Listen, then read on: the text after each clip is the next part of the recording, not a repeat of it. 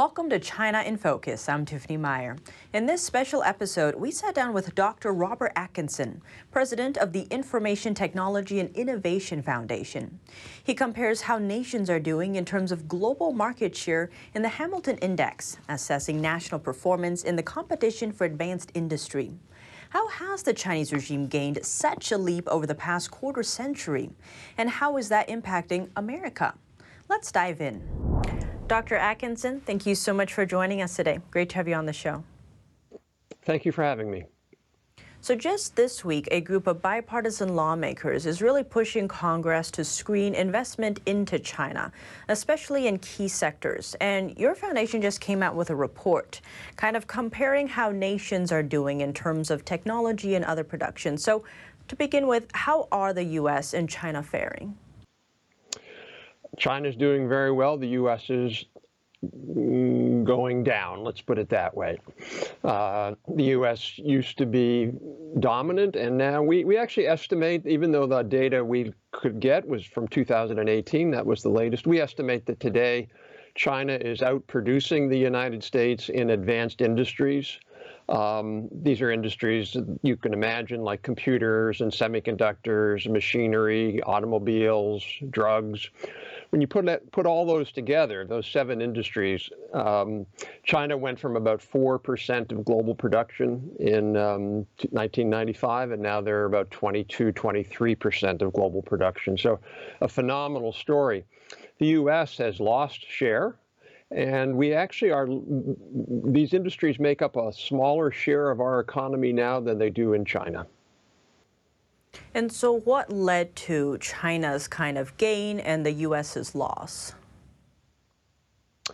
A simple way to put it for China would be that they decided to engage in a whole set of unfair practices, massive subsidies, manipulation of their currency to keep the price down, forcing foreign companies to transfer technology that then goes to the domestic Chinese companies.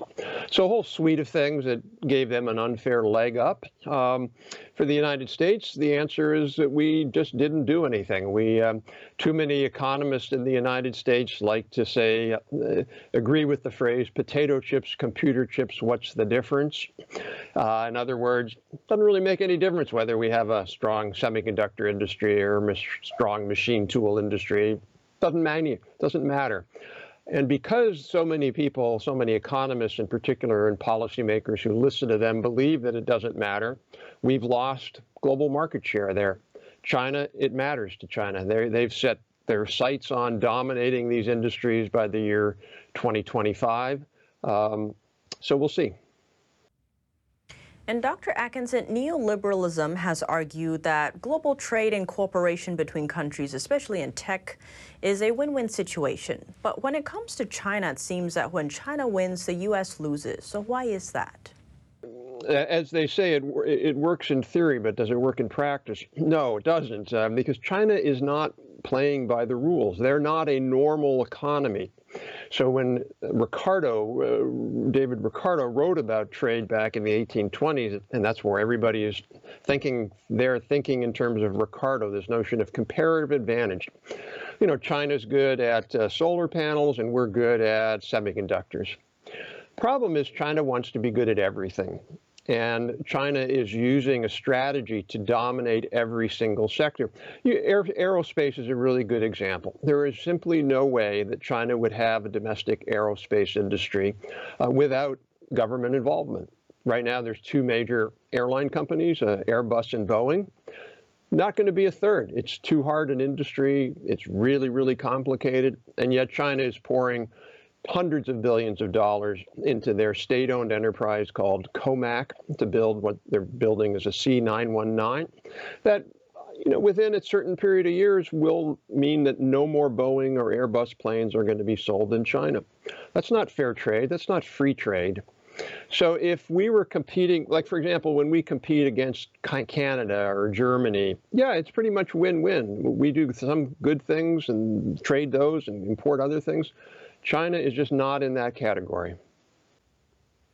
And Dr. Atkinson, it seems when it comes to China, right, politics reigns supreme in anything. And so in doing business particularly, say China kind of has politics first, but free markets go on the principles of trust and credibility. So how would you manage those two in this situation? Well, I'll give you an example. If you cross the Chinese Communist Party, you're a company, let's say, and you do something they don't like, and let's say you do something in the U.S. that the government doesn't like, government can't do anything to you, and they won't do anything to you. They might not like it, but they can't do anything to you unless you break the law. In China, you don't have to break the law for the government to go after you, and the Chinese government does go after you. They'll conduct raids at 6 in the morning. They'll put executives of American companies almost in detention just because they don't like what they did, and they're using the government to force these companies to do what the Chinese government wants. Ultimately, there's really nothing we can do about that. We can't change what China's doing. They're going to keep doing it. What we can do is we can keep them from benefiting from it as much. So, for example, one of the things the Trump administration did was to say that certain exports from China that are based upon intellectual property theft, where they've stolen U.S. intellectual property, we're going to put big tariffs on those. So we can make it harder for China to profit from its, if you will, economic predation or predatory practices. I don't believe we can stop the Chinese government itself. They seem pretty hell-bound and determined to go down this path. The only thing we can do with our allies is to make it harder for them to profit by those kinds of practices.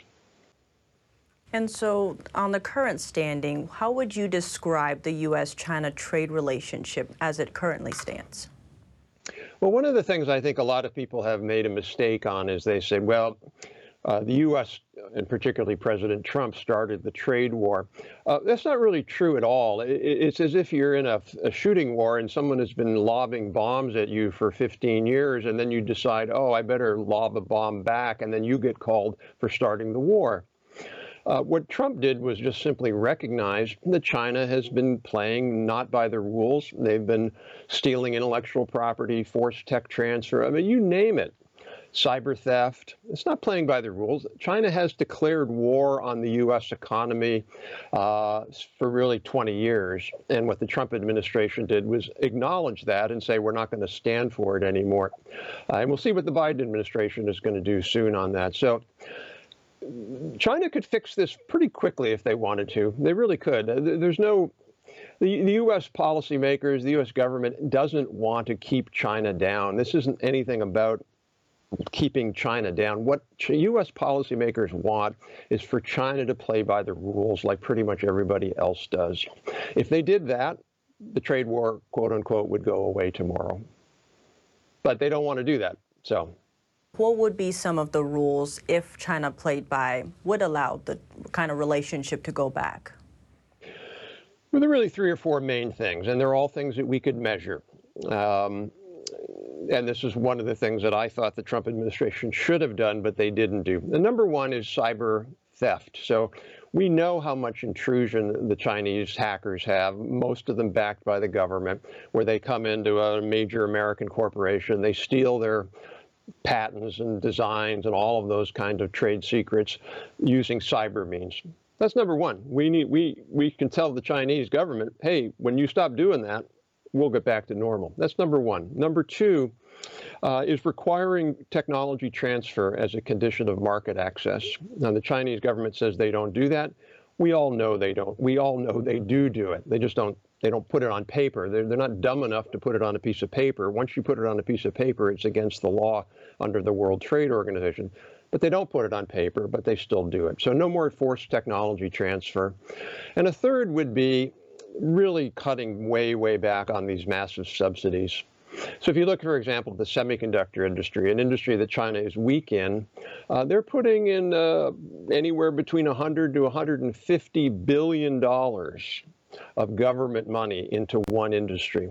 The think tank CSIS came out with a report about 2 weeks ago comparing Chinese subsidies to pretty much everybody else on a per GDP basis. China is 10 times higher than everybody else. So they need to just stop that, bring it way, way down. If they did those 3 main things, I believe we could start to have a conversation about coming back to some kind of normal trading relationship. And so going forward, what can the U.S. do to kind of maintain the lead without kind of compromising their own morals and things? What can the U.S. do? So we've got to do two main things. One is we need to pass this competitiveness legislation now that's in the House and the Senate, ideally the Senate version, because it's much better than the House version. And we can't then go, okay, well, we passed that. Let's move on to other things. We've got to keep at it year after year after year. What's next? What are we missing? What do we need to do next? We can't take our eye off the ball of rebuilding and strengthening U.S. advanced technology competitiveness. We're going to have to do that for the next 25 years minimum. But we also have to work with our allies to limit the ability of China to gain advantage by unfair means.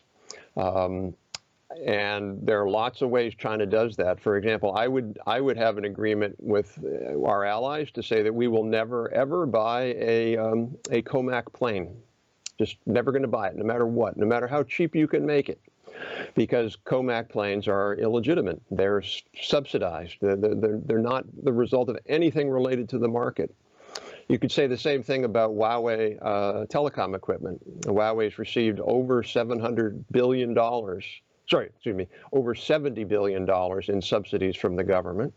The original technology from Huawei was based upon foreign technology that was forced to be transferred.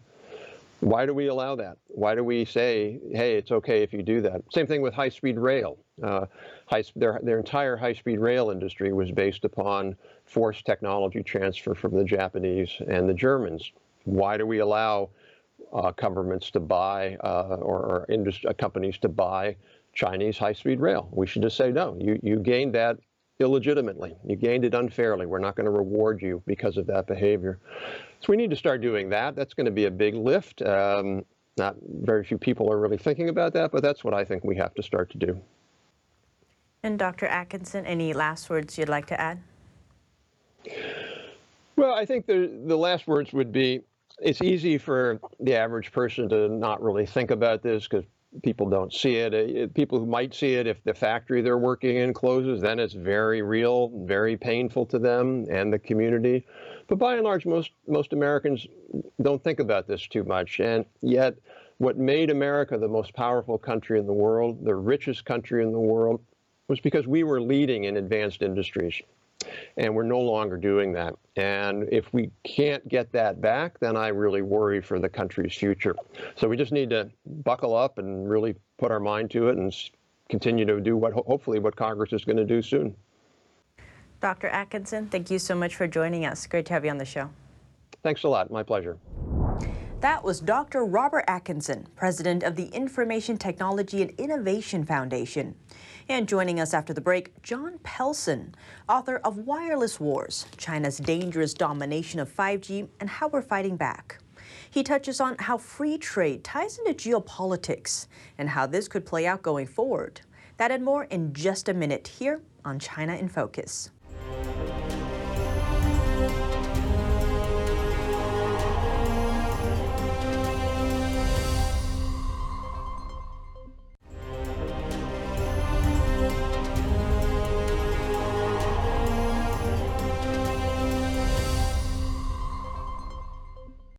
Welcome back to China in Focus. I'm Tiffany Meyer. Joining us now, John Pelson, author of Wireless Wars, China's Dangerous Domination of 5G and How We're Fighting Back. He touches on how free trade ties into geopolitics and how this could play out going forward. Let's dive in. John, thank you so much for joining us. Great to have you back on the show. Nice to be here again, Tiffany. So it seems lately there's a lot of focus on the two biggest world powers right now, right? The U.S. and China. So especially in terms of global trade and competition, how are these two countries shaping up? Well, you know, it's a funny thing here. I'm a big believer in kind of the liberal worldview that trade is good. If someone's selling something that you want to buy, then it's worth doing. It's as the saying goes that it's unilateral. If either party wants to do the trade, you don't care about the other party. So if China's been selling cheap stuff to the U.S., that's great. We get lots of cheap stuff. Our consumers get to buy things. We don't spend a lot of money. But that only holds if this is a trading partner, not a rival. If it's a competitor, it's okay. If it's a business competitor, it's okay. The whole difference is that with China, it's finally becoming clear in this country that this is not a trading partner. This is not a business competitor. This is a global rival for power. And so while we've had all these benefits from our trade with China, and you can't deny them, a lot of very cheap inputs, a lot of inexpensive and good finished products, we haven't ended up where we would say with Japan or Germany or Korea, but we're actually now in a compromised position because their goal wasn't to have robust, healthy trade and for everyone to get wealthy. Their goal has been to get a political power over us and use their trade to do that. That's really the whole essence of wireless wars, was that this is not a business conflict we're in with China. This is a geopolitical dispute that we're waging with them. John, it seems, China kind of, well, there's the neoliberalism view that, global trade is great, cooperation is great, everyone wins. But when it comes to China, it seems kind of China wins twice, whereas the U.S. is losing. So why is that? It's funny, they keep using the expression, it's a win-win transaction. They like to use that term. And, they're protesting too much on that because all business, all voluntary exchange is win-win because two parties won't engage in a trade unless both sides feel they're winning. But again, the difference here is that in trade, the measurement of success is absolute. If I get richer because of the trade, I don't care what happens with you. If you get even richer than I did on this, it doesn't matter. But in war, everything is relative. I talk about this in the book. If you're in a war situation, not only don't you have to get richer for it to be a good transaction, you're willing to get poorer. That's like the essence of war is you say, we're going to spend $1 billion to build this group, these artillery shells, and then we're just going to blow them all up. What a waste. We're going to be $1 billion poorer, but we're going to try and blow up $20 billion worth of your stuff. So we're poorer, but you're even poorer than we are. We got relatively more powerful. It is such an odd thing. Americans, and I think the free world in general, has been looking at China through that other model of saying, as long as I'm coming out ahead of where I used to be, I'm happy. China's looking at it as saying, we need to come out ahead of you. You have to get down for us to get up. It's what you might expect a communist ideology to hold when it comes to a capitalist transaction. They don't really get it, that everyone can win. The poor can get richer and the rich can get even richer, and that can cause social stability, but it raises the wealth and the quality of life for everybody. China seems to really have this idea that others have to lose for them to win because it's more of a war than a business transaction. And so, John, you brought up earlier kind of China's unrestricted warfare, if you will, where they're fighting in a way that might not be that obvious, for instance, with Huawei undercutting all the competition. And so it seems in terms of tech, there's a tech race right now, right? And so some countries and companies and people are like, oh, it's fantastic, you want all this collaboration. But especially in the US, there's a lot of intellectual property theft happening by China. I think the FBI has over 2,000 open cases, right? So that's hundreds per field office. So how would you balance that, where on one side you want the collaboration, but on the other side there's all this intellectual property theft that's happening? They have to bring the hammer down on the intellectual property theft. The way it's been done is companies are allowed to kind of step back from China. I saw that with Lucent, where there were 3 spies who stole the software, really the crown jewels for a switch that Lucent was making. And I talk about this in the book. The CEO of Lucent said, we could have pressed for these 3 low-level people to go to jail, but China said to us, if you cooperate in this prosecution, you won't be able to sell to China for a year, which would have been $1 billion loss to a company that was just hanging on. I think what we have to do is have the government step in and say, forget that. You guys were stealing this IP. Your company in China is banned, and all the companies in the free world will not do business with you. It has to be much firmer, saying if you get caught, they stole from Cisco, Cisco alleged, and they found the same wording in the manual. They found the same software in the servers that Cisco is making as in the Huawei servers. Chairman Ron Zhengfei was confronted by this, literally the same typos in the product manual, and he said it's a coincidence. They settled. Cisco settled with them because they said, we still want access to the Chinese market. We still got to do business in this world. And China ended up wiping out Cisco's market share with that product in that market. I think the government has to say, we're not going to even let you settle. We're not going to let you have that kind of easygoing way, because this is a matter of national security. And we have to bring the hammer down on intellectual property theft from China and on hacking. We keep finding their advanced persistent threat teams doing incredible damage here, and there seem to be almost no consequences. And so from a business perspective, they might be like, well, if I don't do business with China, someone else will and get that cheap labor, all that money. So what would be an incentive that maybe Congress could offer these companies to then not do business with China? Is there a way? Yeah, that is one of the toughest questions, because I talk about this. If Lucent, if Nortel, Motorola had not moved its manufacturing to China in the 90s and shared their IP, which was the rule, and taken joint ventures in every transaction, they would have protected their IP from China. But if Nokia and Ericsson or Siemens or Alcatel had moved to China, they would have put Lucent out of business in a year, because the American vendors, the customers like Verizon, would have said, Lucent, we love that you're making it in Shreveport, Louisiana. We love that you're using the Oklahoma factory, that you didn't shut it down. But but Nokia, who we love and we trust, and it's a NATO, not NATO, but it's a friendly country. They're selling it at 30 cents on the dollar. And so we're not going to buy anything from you. And it's because Nokia is making it in China and cooperating. So one way or the other, this was the brilliance of the Chinese approach. They said the greed in the American and the Western companies will lead them to undercut each other. They'll all rush to do business in our country. And they were right. And that's exactly what happened. And as a result, everyone had to go into the country to manufacture and to do their R&D. Everyone needed to sell into the Chinese market to have, a decent share. And they compromised the entire telecom industry, and they've been doing it across the board everywhere they can. They haven't been able to close the trap on chip design or on AI, but God knows they've been trying. If China were to get that edge and gain the lead, what would that mean in terms of U.S. national security?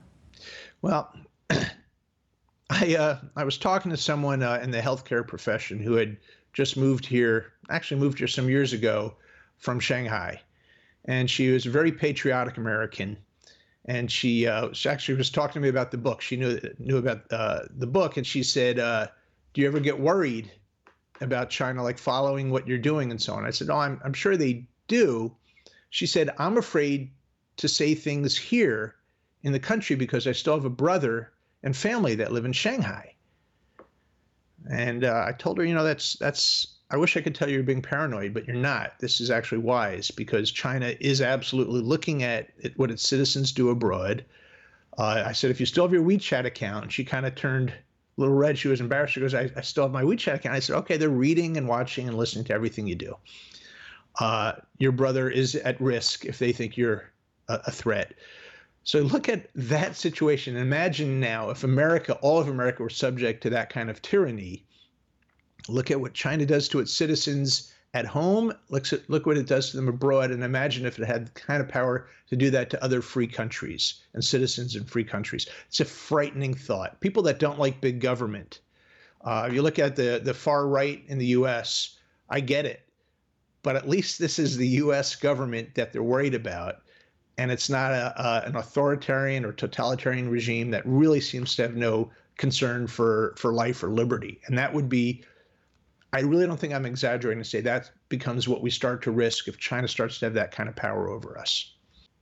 John, thank you so much for joining us. Great to have you on the show. It was great being here, Tiffany. That was John Pelson, author of Wireless Wars, China's Dangerous Domination of 5G and How We're Fighting Back. And in the first half, we heard from Dr. Robert Atkinson, president of the Information Technology and Innovation Foundation. Thanks for watching China in Focus. I'm Tiffany Meyer, and see you soon.